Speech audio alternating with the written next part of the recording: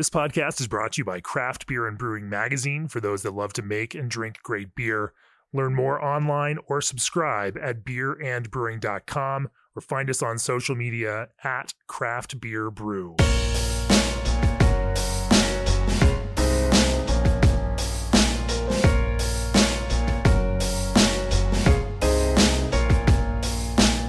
Welcome to the Craft Beer and Brewing Podcast. I'm your host, co-founder, and editorial director of Craft Beer and Brewing Magazine, Jamie Bogner. I'm in Seattle again today for this episode of the podcast.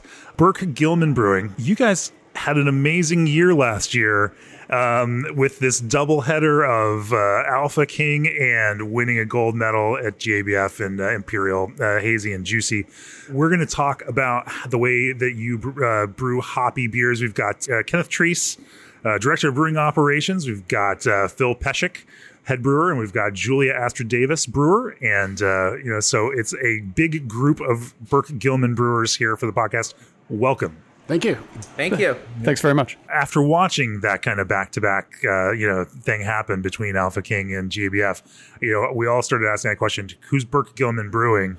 and so I would love to answer that question through the course of this podcast and also kind of dig deeper into what you all are doing that is producing that kind of success and such compelling beers that are, out there and making waves amongst some pretty difficult competition and some pretty amazing brewers. We're going to get into all of that, but first, as the brewing industry's premier choice for glycol chilling, G&D Chillers has set the standard on quality, service, reliability, and dedication to their customers' craft.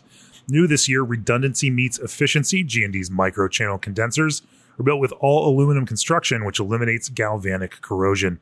Using half the refrigerant of conventional condensers with fewer brazed connections translates to a lower GWP and less opportunity for leaks. Call G&D Chillers today to discuss your project or reach out directly at gdchillers.com. Also, this episode is brought to you by RAR North Star Pils, a new base malt to set your compass by. RAR North Star Pils is crafted for brewers looking for a domestic Pilsner malt with low color and low modification. North Star Pils carries overtones of honey and sweetbread, supported by flavors and aromas of hay and a nutty character. It's suitable for any beer style, but particularly craft brewed versions of classic lagers. Let RAR North Star Pils guide your craft by visiting bsgcraftbrewing.com or contact them at 1-800-374-2739. And that actually reminded me, the other thing that we should also talk about are lagers, because clearly you are IPA in the streets and lager in the sheets, according to this phrase that you put out there. And, as Kate Bernat has been working on writing a story about you for the magazine, she brought that up. And that was a particular note for her. She said, can we name the story this? We would love that. Yeah. So give me the thumbnail sketch of Burke Gilman history. So I and a group of friends who've known each other since high school, a long time, found that we were all into craft beer. We were into the Seattle beer scene. We had been going to great local places like Big Time Brewing on the University Avenue for a long time. In the mid 2010s, I guess like 2016 or so, in our neighborhood, a really nice place opened called Ravenna Brewing. We found ourselves going there all the time. And it was, for us, a new model. Like, I had homebrewed in the 90s, a little bit in the 2010s or in the 2000s. And people would always say, oh, are you gonna open your own brewery? And to me, a brewery was always like a factory in a warehouse district. And I was like, that doesn't appeal to me. I don't really want to do that. Or it was a brew pub with a restaurant. And I was like, I don't want to make pizzas. I don't know how. I don't want to run a restaurant. Right. But this new model of which Washington legalized a few years back, of have a brewery with a tap room, which is, for all intents and purposes, a bar without having to jump through all of the legal hoops that a bar has to jump through. Right. You can make beer. You can have a food truck. You don't have to worry about food yourself. You can have families there. I had young kids myself, and I found this is a lot of fun. And so my friends and I looked at each other and said, "You can do this? I didn't know you could do this. This is really cool. Could we do this?" And so we started in with the spreadsheets and the research. And after a couple of years, we sort of had kind of like a gut check, like, okay, this is about what we think it's going to cost. This is what we're going to do. Who's in, who's out. The people who stayed in, of course, it cost way more than we thought it was Sure, going to cost. sure, of course. It took way longer than we thought it was going to take. In that group of 4 friends, I and another guy named Ty Ovendale were the brewers. We were the people who had done extensive home brewing. And our initial idea was, we'll be the brewers. And you guys, Eric and Corey, you run the tap room. And how hard could this be, right? At some point... Famous last words. Yes. At some point, fortunately, some spouses stepped in and said, so you're going to be away, both Saturday and Sunday, every weekend brewing? Is that what you're going to do? Because you're going to keep your day job? And it occurred to us, we could hire a brewer.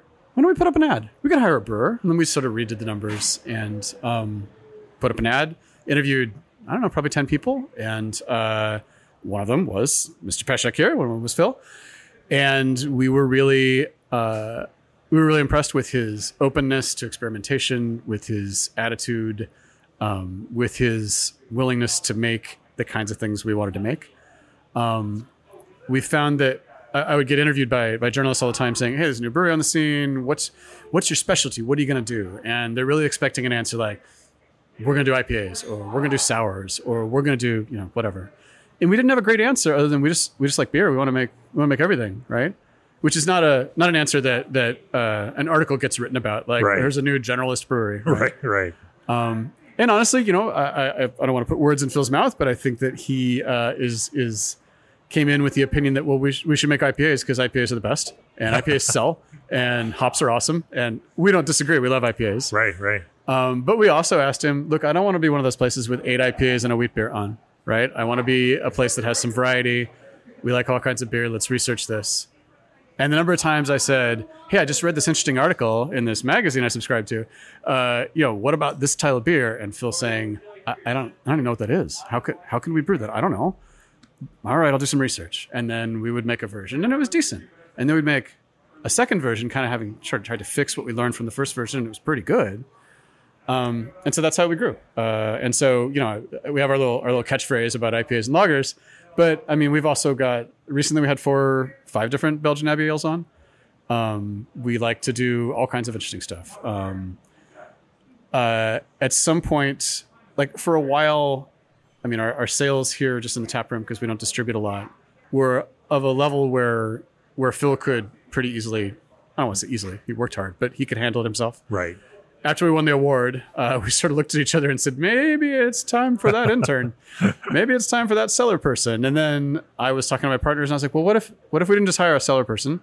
What if we hired another brewer? Like, could we add to our repertoire, right? Like Phil has obviously proved himself with hops. Can we add someone who doesn't like hops and wants to do something else, right? And so we did that search and along came Julia, who was very open, and it took some bravery to say, I'm actually not all that into IPAs. I'm like, really? You came and interviewed at the Alpha King winning brewery, and you were willing to say that? Tell me more. That's some confidence. And so she's come along and sort of added a different dimension to what Phil gives us, and layered on top of that was the pandemic, where sure, our sales were cut by like 2/3 for a little while there until we figured out some other stuff. But here we are starting to open back up again. And I'm really excited about, the possibilities that having Phil on staff gives us with exploring different hop combos, the possibilities that having Julia on staff gives us with exploring, I want to say everything else. Obviously, you're not responsible for every single other thing, but sure. Being able to come and say, I want to brew this lager. I want to brew this other thing that's not a hoppy beer. And Phil stepping away and saying, great, you do that one. I'll do this one. Let me know when you need help, that sort of thing. Yeah. What's the beer development process look like for you all? It seems like it's, both individual and collaborative, and ideas come to the table and then you work through and you iterate them and maybe work together on them. Talk to me a little bit about how that process looks for you all. It's chaos. Chaos. It's organizing chaos. We have a 500 square foot brew house and a limited floor space. I have enough space on the floor for 90 bags of malt, and things go wrong and you have to scratch a brew, and then you just have to make the best of things. It's a small system here, and you've got a tap room here that's kind of in a walkout ground level, but kind of basement of another building. Yes. And so it's very much tucked in here and also built in a way to kind of maximize customer space more so than brew house space. But from a creative perspective, like, how do new ideas and new beers, come to the table, and how do you guys work through those ideas? I spend a lot of time just looking at what's working in the market, whether that's on online or just trying to think of how to reinvent, take a new approach on a beer. Like, I think right now I'm kind of like my eyes are kind of looking at lagers and how do you use hops in a new way, like a new aromatic hops from New Zealand and Germany, and figure out how those might really, really shine in a lager format. For IPAs, I'm really pretty obsessed with figuring out what hops work, what hops don't work. I really just, it's like visually I see hops connecting in my head, and I just have to thoroughly document that. For IPAs, we'll come back and unpack that in a little bit, because sure. I'm curious how you. There's a lot there. No, I mean, that's the interesting thing about talking to people about their creative process, like understanding the way that the kind of mental structures that people use to kind of build these things. It's fun to get into that. But for the brewing development, we have 19 taps, and they're all very different beers. So that's when we're talking about chaos. It's just a lot of organizing. Yeah. Whether you have to manage if you have to maintain a lager strain and make sure it's not going to go to a tall size, and you're brewing a stout that week, you might have to cancel that stout so you can have some wort you can maintain that lager strain with that you're going to use the next week. Well, in terms of developing recipes, as you develop the recipes for these beers, you mentioned that Julia brought, Belgian styles to the table. How do you work through those together? Or is it just hey, go brew it, and then, we'll see how it and talk about it and work through it after that? How does that creative piece of it work? I mean, our process does tend to be kind of collaborative in that we'll often, we always work hazies and IPAs into our schedule, because we're known for that at this point, and so they're always going to be on tap. But then we also we have rent to pay, so we need to work hazies in there. Hey, for sure. You have customers to make happy. That's what you have. Exactly. Yeah. But then we also like to look at what gaps do we have? What is going to be best for this season, or what are we going to be able to sell this time of year? What are people going to want right now? What do we not have that people really want right now? And as for me personally, I also like to kind of look at, let's see, let me look in our back catalog. I haven't seen us do much of this style before. I haven't seen us do this in a long time. I would like to try my hand at this. And generally speaking, if it works out scheduling wise, if it works out yeast wise, the folks here are very receptive to, Julia, go for it. Like when I got here, it's not that I don't like IPAs, it's just that I know IPAs are not my specialty. Phil here is definitely the Alpha King. But he seems a little bit obsessive about this. Yeah. To very good ends, for sure. We also got the medals to prove it. In our company Slack, we also have a late night drinking channel. It's what are you drinking? Take a picture of it. Tell me, why do I like this? And so, if someone went to a bottle shop and picked up something that looked interesting, they might look at it and then they might do a little research. And in my case, hey, there was an article last week in Craft Beer and Brewing about this. Let me read the details. And then I'm texting these two guys and saying, hey, what do you think about this? What could we do? And then someone says, we've got a yeast that's similar that we're planning on using next month for that one. What if we did them both? One in a succession to make the yeast management easier, that sort of thing. We start talking that way. Or someone will chime in, I know I saw 11 pounds of that hop in the back of the freezer and I kind of want to use it up, so why don't we try that? That sort of thing. So Yeah. I didn't pay you for those plugs, but I really appreciate that. And they did not go unnoticed. Let's talk a little bit about finding inspiration for these hoppy beers, where you go for that, and how you've built some hop understanding around here that clearly has reflected itself in crazy award-winning beers. Before we do that, the world of craft beer is a different place now Margins are more important than ever, so why not lower your ingredient cost? Craft juice concentrates from Old Orchard are the cost-effective solution for your fruit-forward needs. Old Orchard produces high volumes of their retail juice brand, so economies of scale keep prices low for their bulk supply program.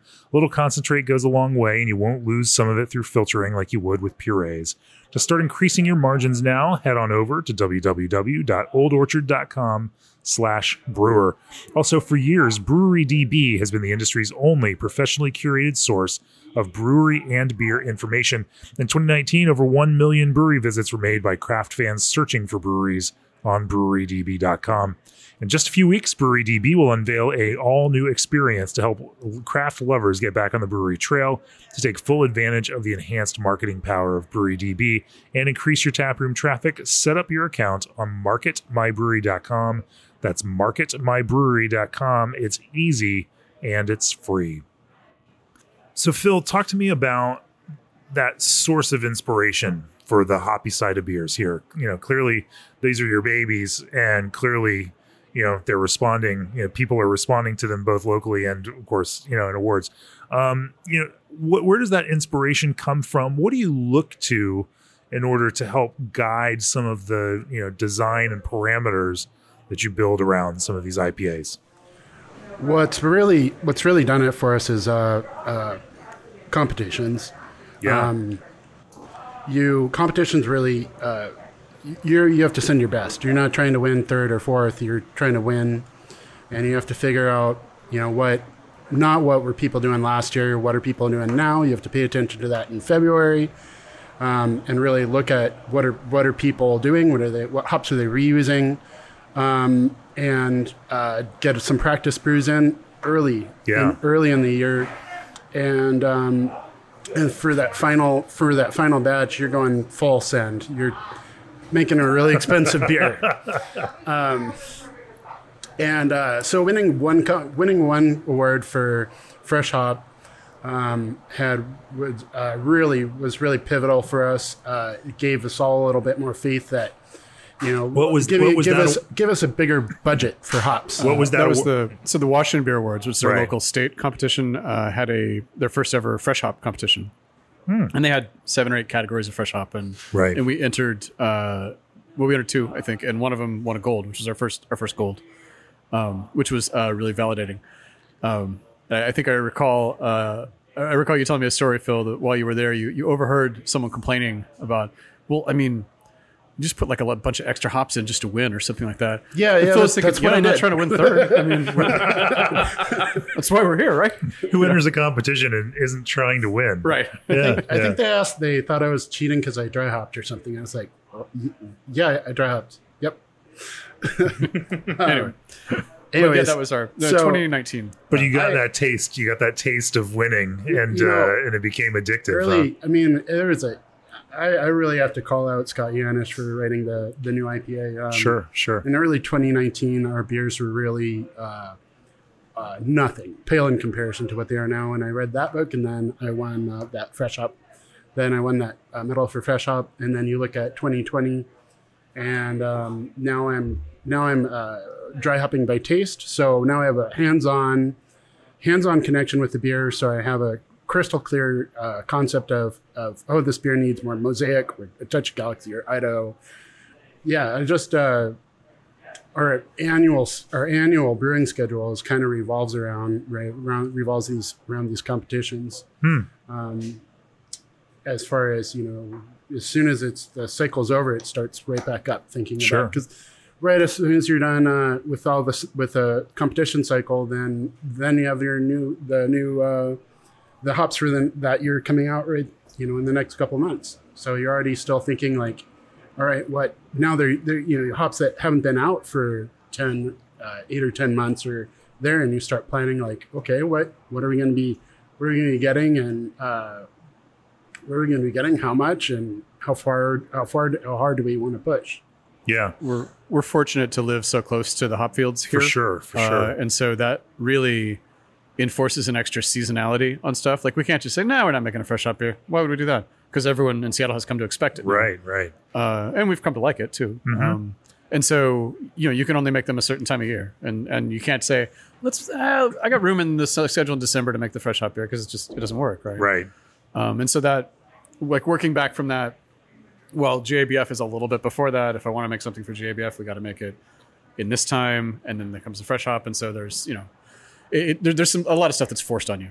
For sure. No, I did an entire episode with Matt Lincoln of Fremont talking only about brewing their fresh hop beers. First fresh hop beers I had were his, yeah. Absolutely, and so it's certainly that is a subject that can fill an entire episode just by itself. And if people want to listen to that one, just go listen to that episode, because it was a good one. But Phil, you mentioned when we were talking earlier that you visualize these hops in your head, and that you can just you can see them. That's fascinating to me. And I want you to tell me more about that. I had synesthesia when I was younger. I don't now, but I still kind of draw on that.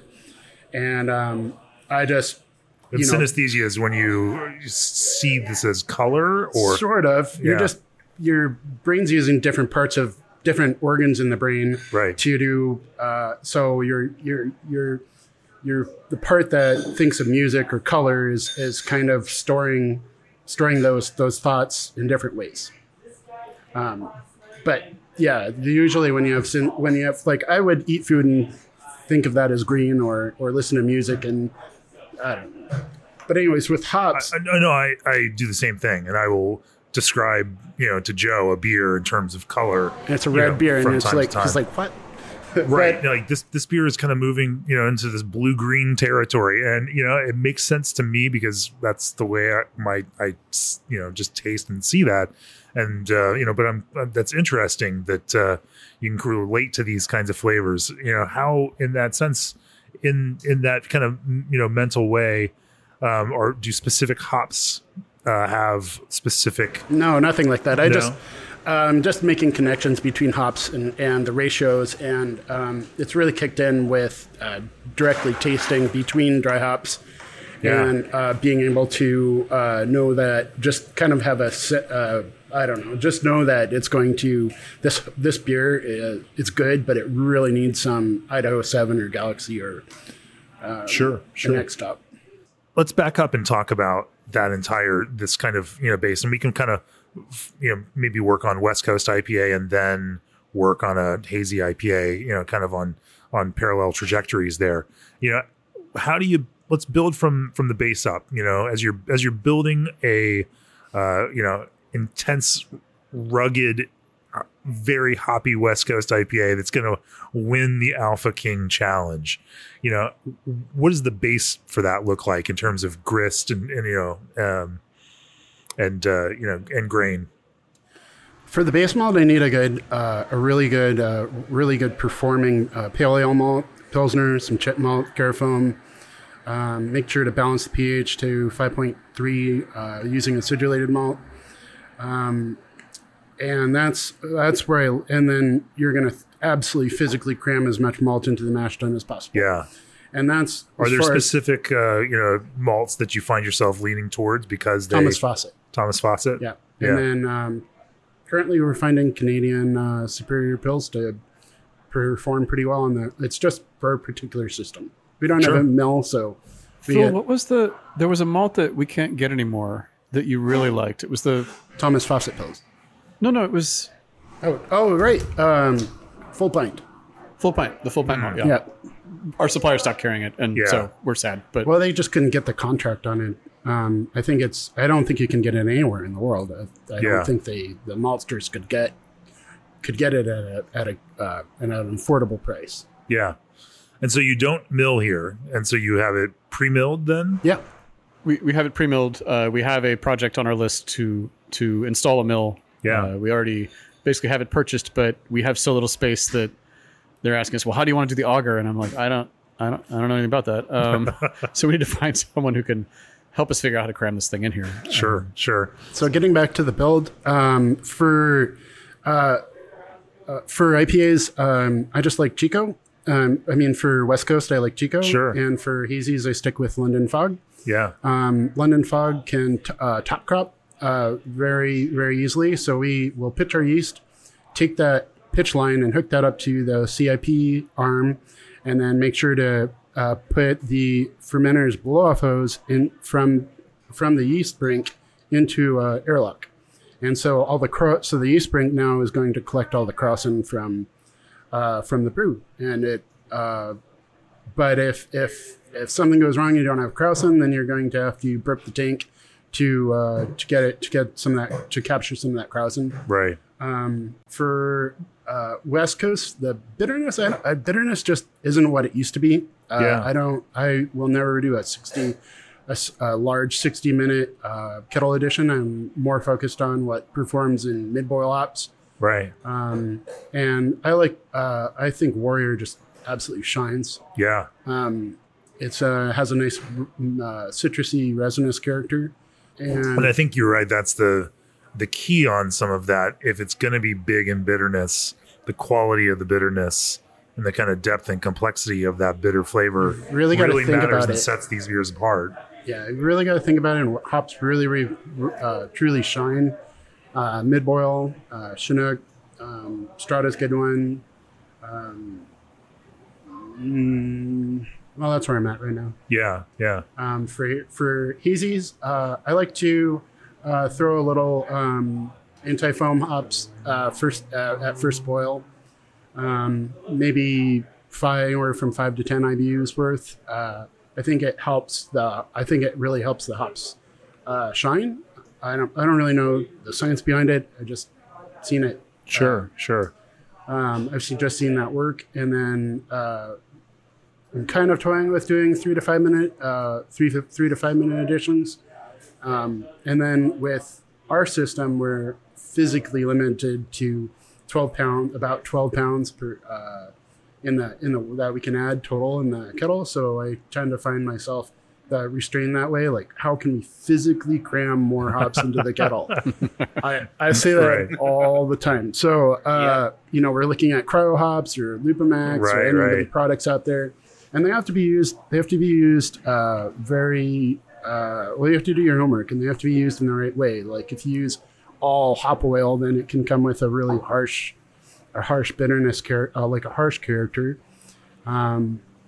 But when you all use them all in balance, then you can get physically cram more in the kettle. And then for dry hopping, you have a similar problem. I mean, yield becomes a problem where every pound of pellets you add absorbs about 0.7 gallons of wort. So when we're dry hopping 20, 30 pounds into our batch, it means we're going to have a lot less product.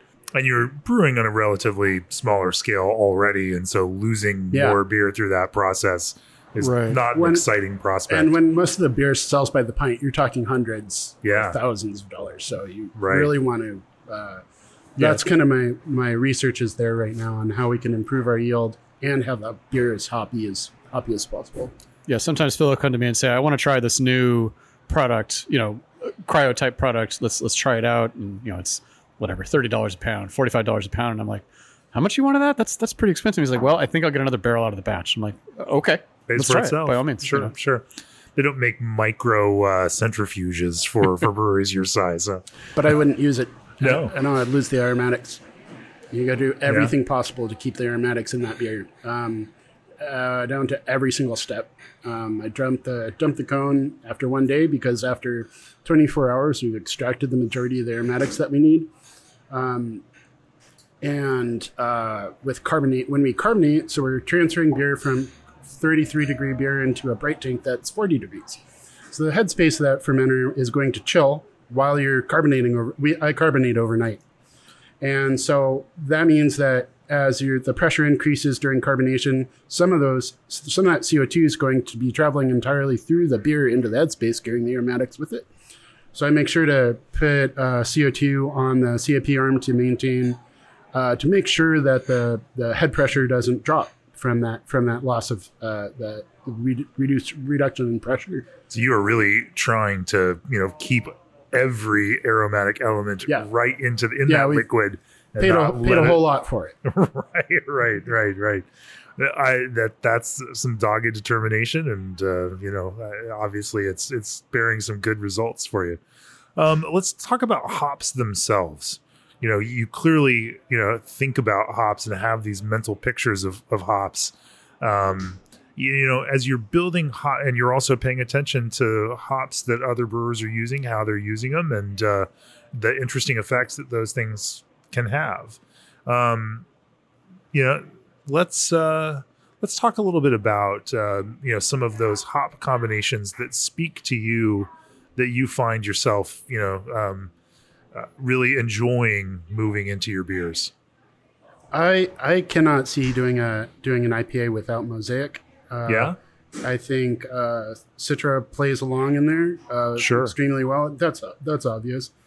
And I'm really liking Idaho 7's made its way into nearly all our beers. I see Idaho and Galaxy play really well together, particularly with Mosaic.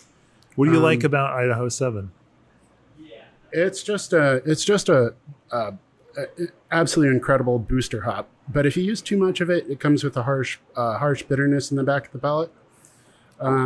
So in the whirlpool, I'll tend to do about 3-to-1 ratio of Citra to Idaho, because you'll get that harsh bite at the back of the palate. And with the it's even the same thing with dry hops. But man, you take Citra and Mosaic together, and they just amplify each other. And, and Idaho comes in there, just a little touch of it, or a little touch of Galaxy, and it just gets boosted so much higher. Interesting. When you say boosted, what do you think it does? Is it just visually? I think of the hop aromatic as a like a bell curve, or half the side of a bell curve, and on the end of it you have. If you want to go out to the fourth or fifth standard deviation, you've got thousands and thousands of subsensory threshold hop aromatic compounds that just aren't there. And so if you had you started with Mosaic and you had a touch of Idaho or a touch of Citra, those subsensory thresholds are become past that threshold. And it's not one or two compounds, it's thousands upon thousands. It's really hard to nail down specifically what's happening. It's more of an artistic process. So you can use a mixture of different hops to enhance those way out on the curve compounds without enhancing the stuff that's in the middle that would then dominate the palate. Right. Yeah, I like that.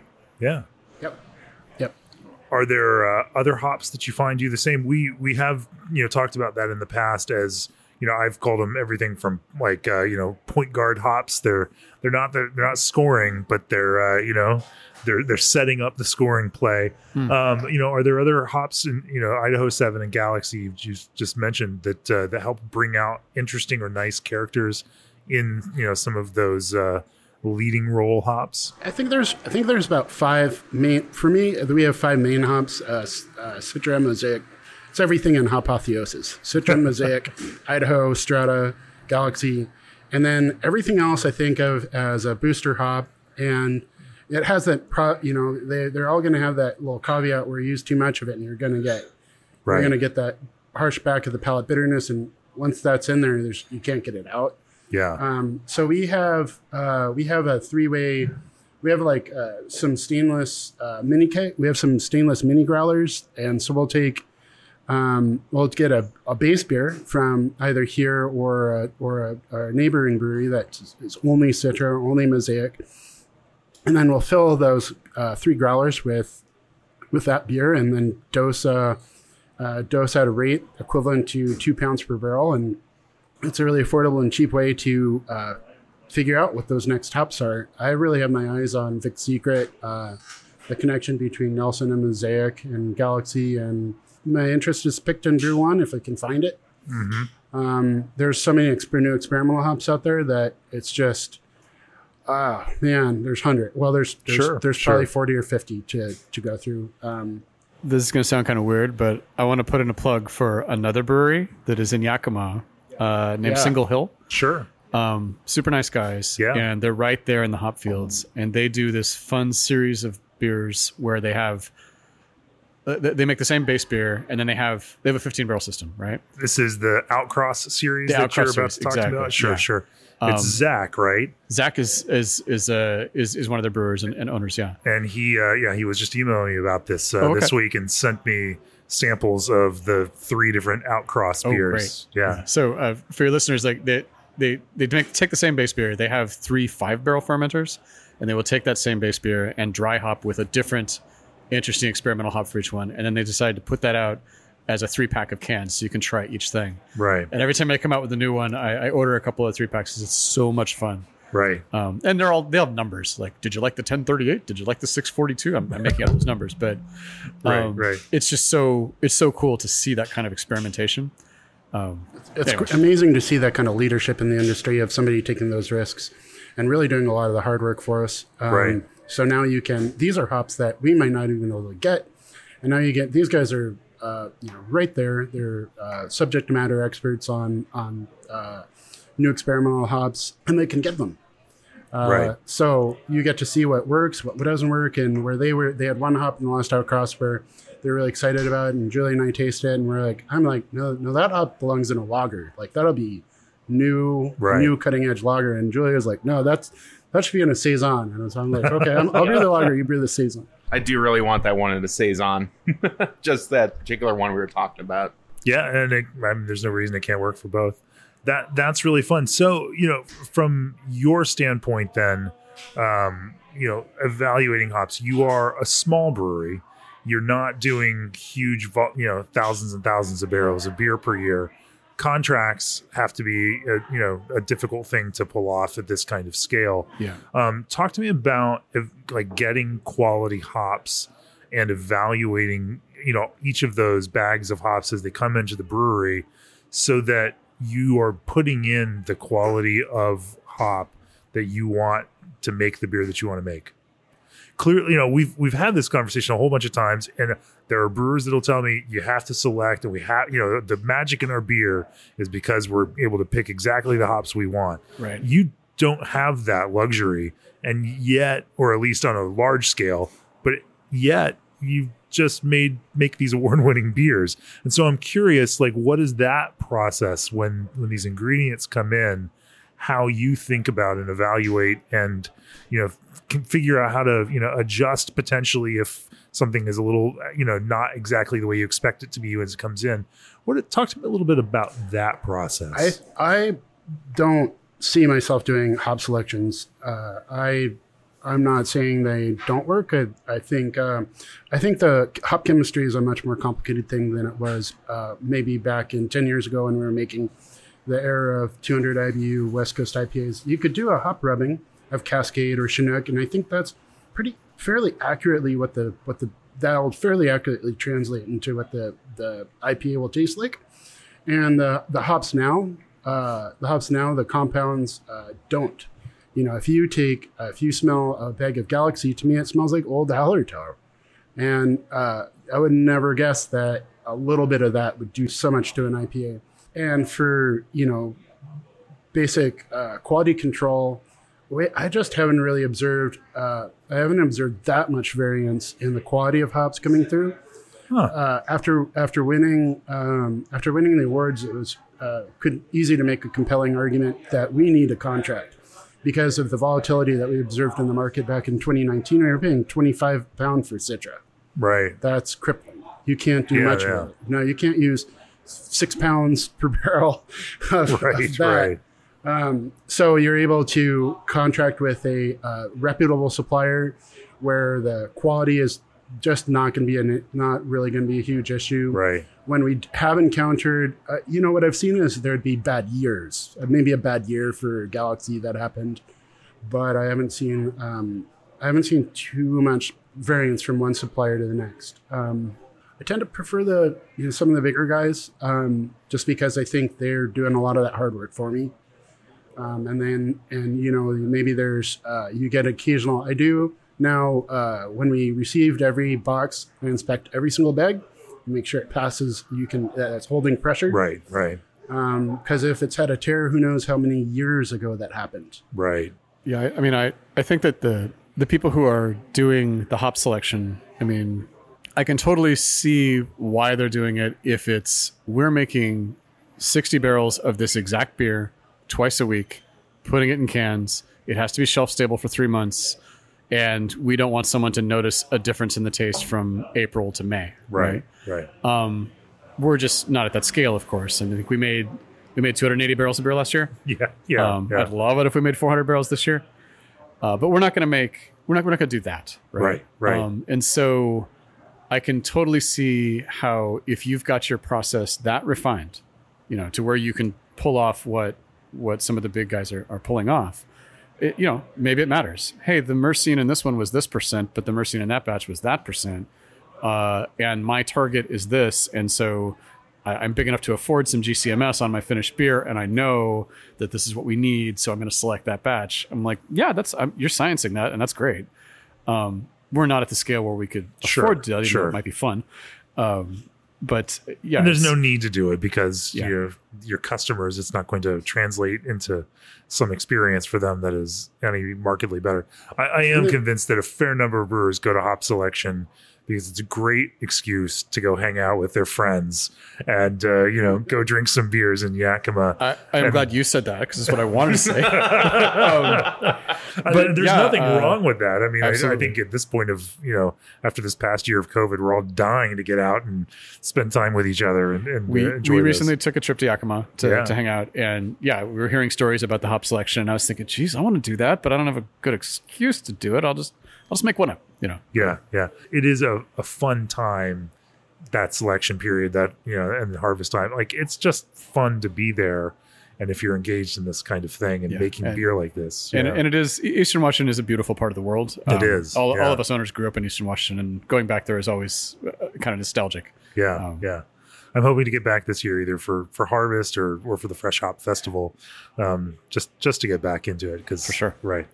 And that connection between the agriculture and the beer is so important, and it's so necessary to give hops growers and that agricultural side of it the credit that they deserve for this era of incredibly creative craft beer that we're in. And so that's a fun piece.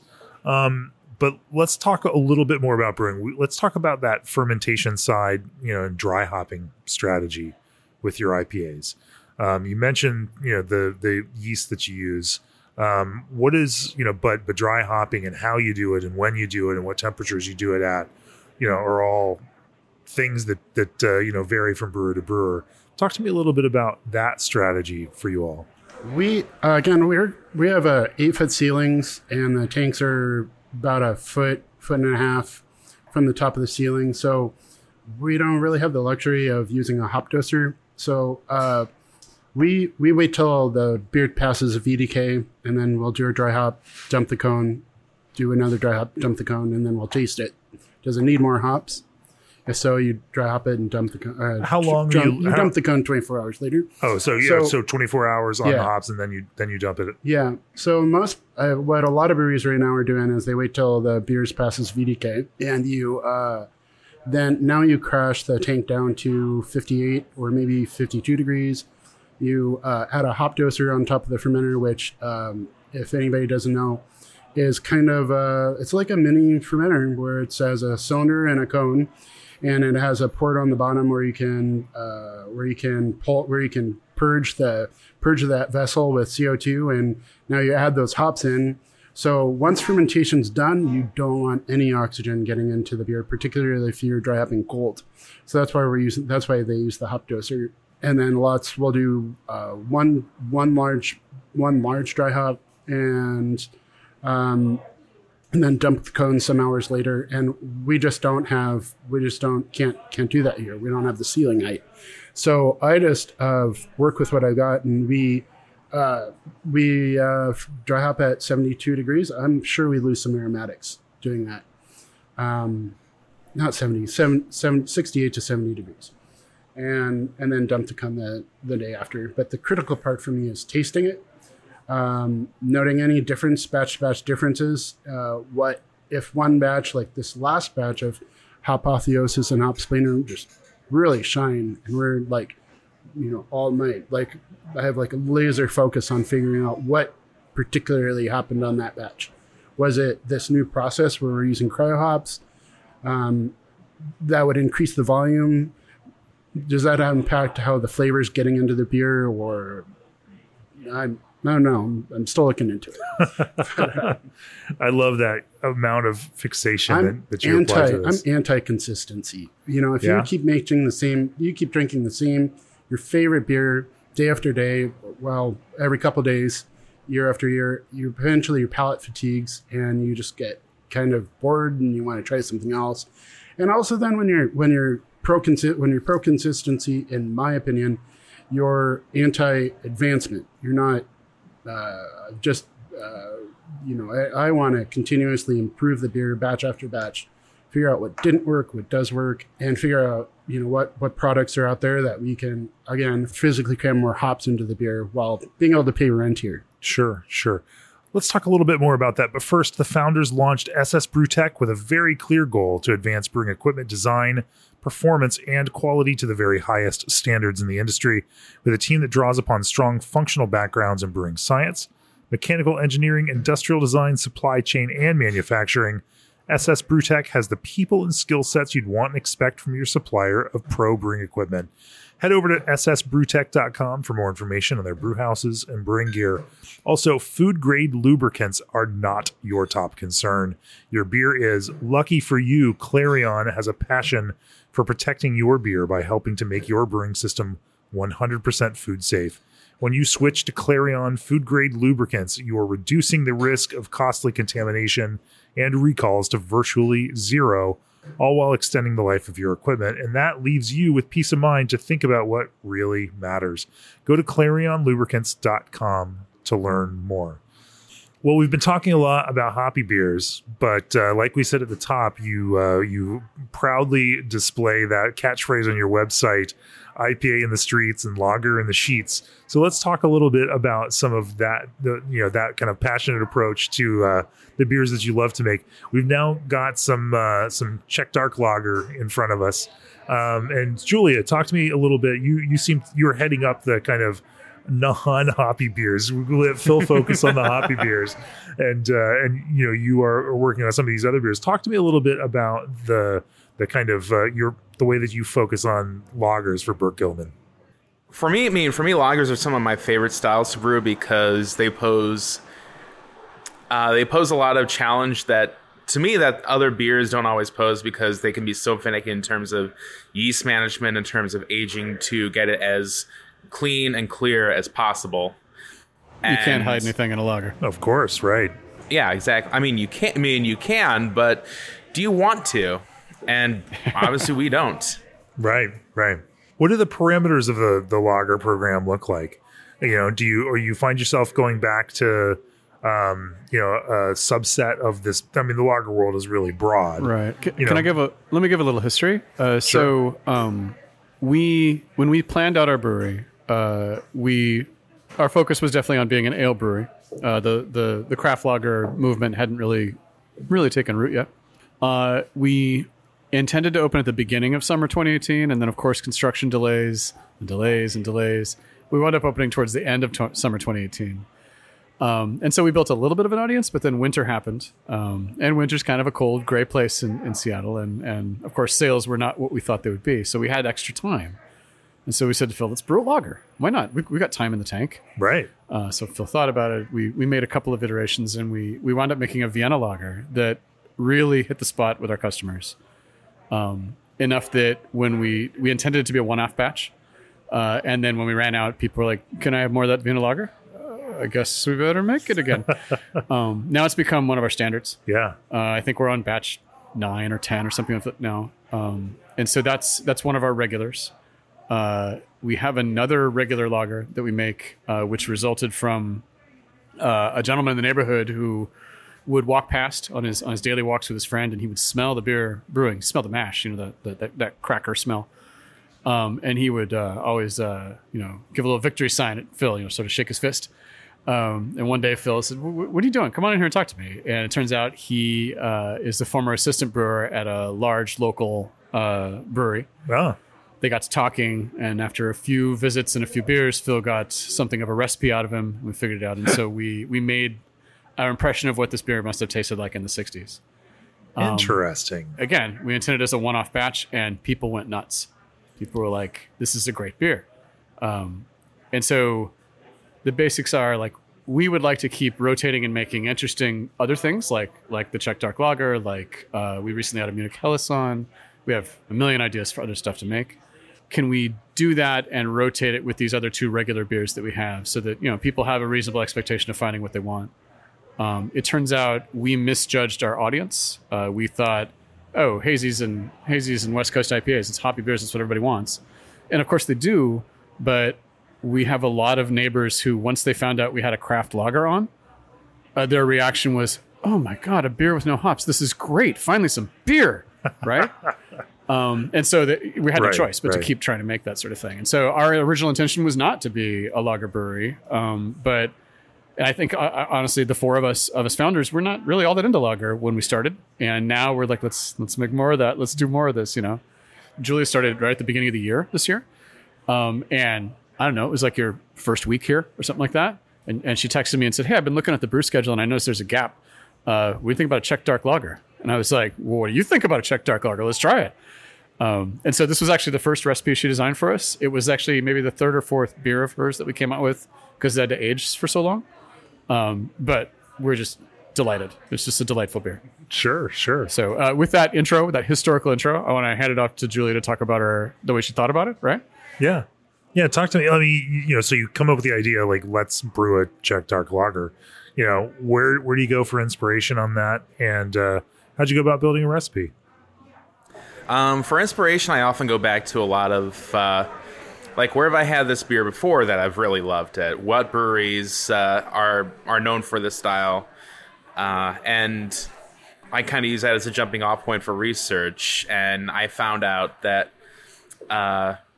there's a particular Czech brewery in Czech Republic. I forget exactly which one it is, but they basically kind of revived the style, and they went a great deal into their process as well. And I was like, okay, this all looks good. I'm going to tweak this and this and this thing, and develop the recipe based on that.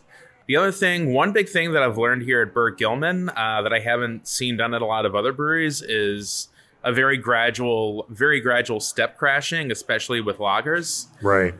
Most other breweries I've worked at, it's been like, okay, you have fermentation temperature, you have diacetyl rest, you might have lagering temperatures, and then you crash it down to 33 degrees. But Phil introduced me to much more gradual step crashes, like, okay, we can go down to, say, 55, we can go down to 50 or 48, kind of very gradually give the yeast a chance to clean up after itself while kind of calming it down to the point like the beer is as clean and well lagered as possible before actually crashing it to cold condition temperatures.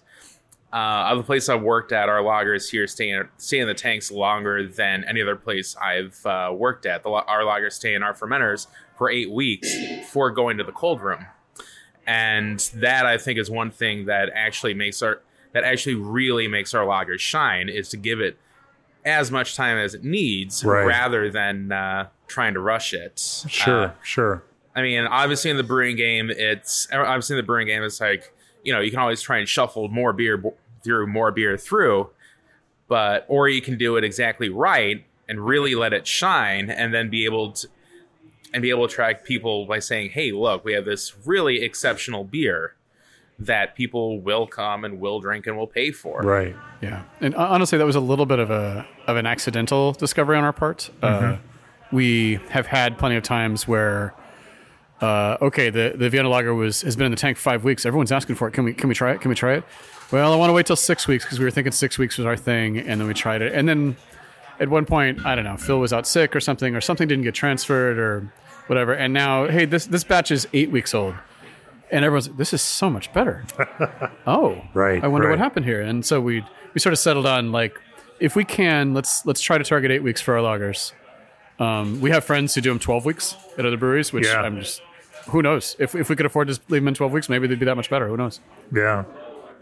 Are there other lager styles that you've found really resonate, with the customers, and that you've enjoyed brewing? The Vienna Lager, I've always had a huge soft spot for Vienna lagers everywhere I've gone. There's not a style of beer I don't love in some way or another, but I have a particular soft spot for malty lagers like that. And Vienna Lager, until, say, the last 5 years or so, I feel has kind of been a neglected style.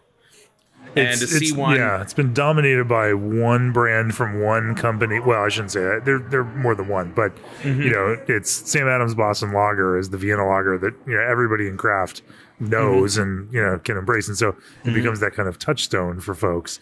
But it's also, because it's familiar, people may not realize that they love Vienna or they enjoy Vienna Lager as much as they do. Yeah. Let's as we're getting towards the end here, let's zoom out a little bit. 2020 was clearly an amazing year for Bert Gilman, a difficult year for the brewery as it was for all breweries, trying to adapt and respond to COVID closures and the pandemic. But certainly amazing high points at the end of last year.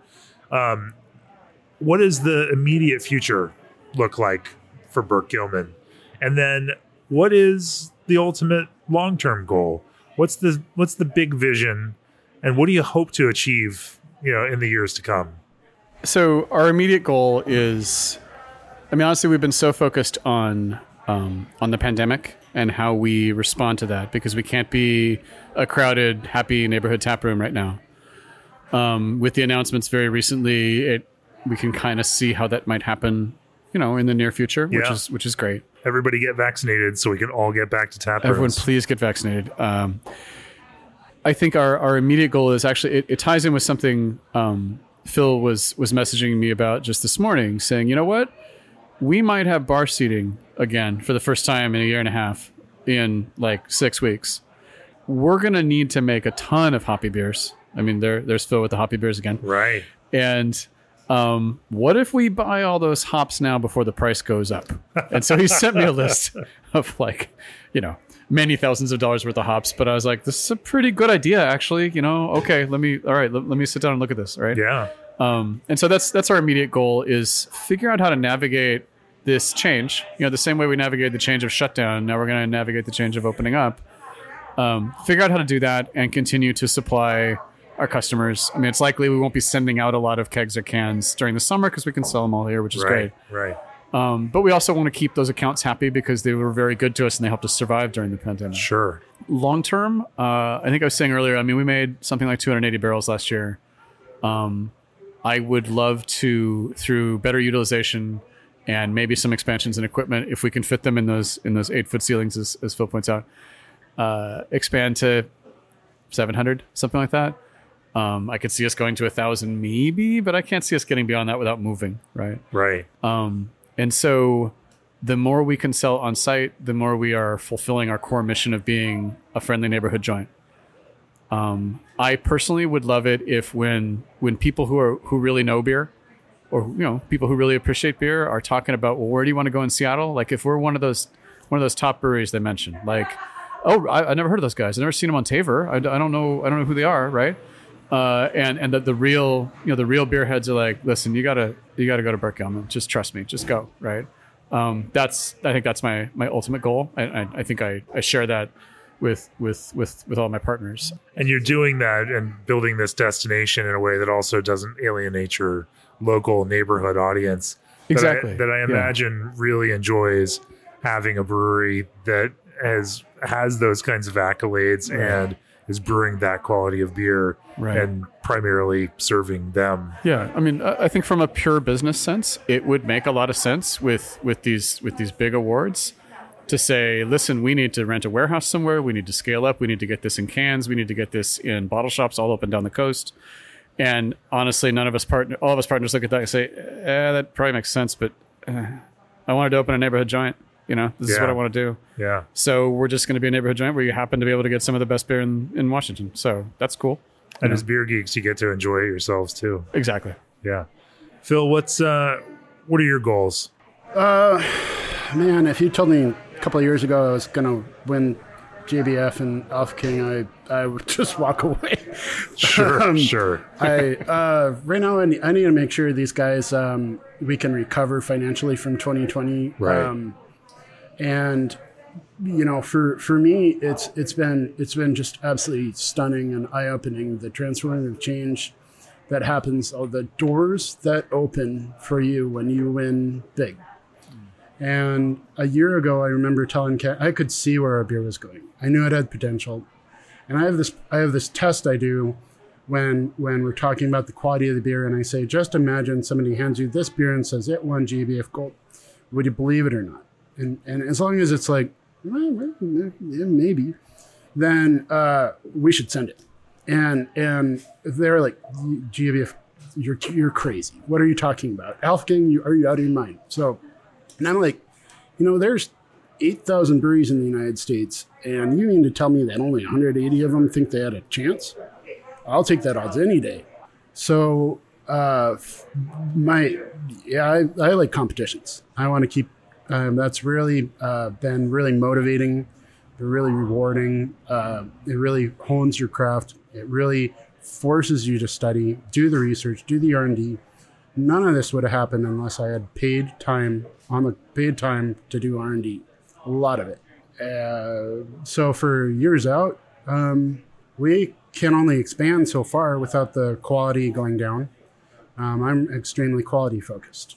That's kind of the whole point with entering competitions, is that your quality, you really have a laser focus on quality. And then when I'm stretched to my limits, we hire somebody, not an assistant brewer, somebody with a relatively equal amount of, time with boots on the ground that is going to have a completely different perspective than I am.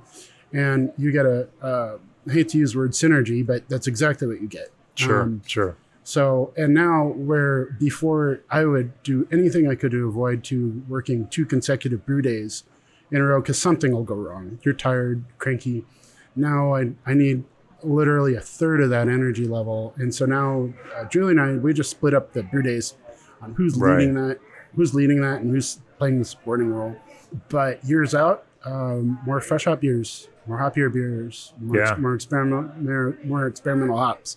Once we figure out which key hops we're focusing on. And just regionally, I really hope there's such a competitive edge with entering fresh hop beers into in particular the Alpha King competition. And I really hope to see the Northwest dominate in that competition. It doesn't have to be me. That'd be great, but it's there's only 21 Alpha Kings, and I'd hope to see some more Washington Brewers do it. Sure. Julie, what's the next beer style that you're really excited to brew?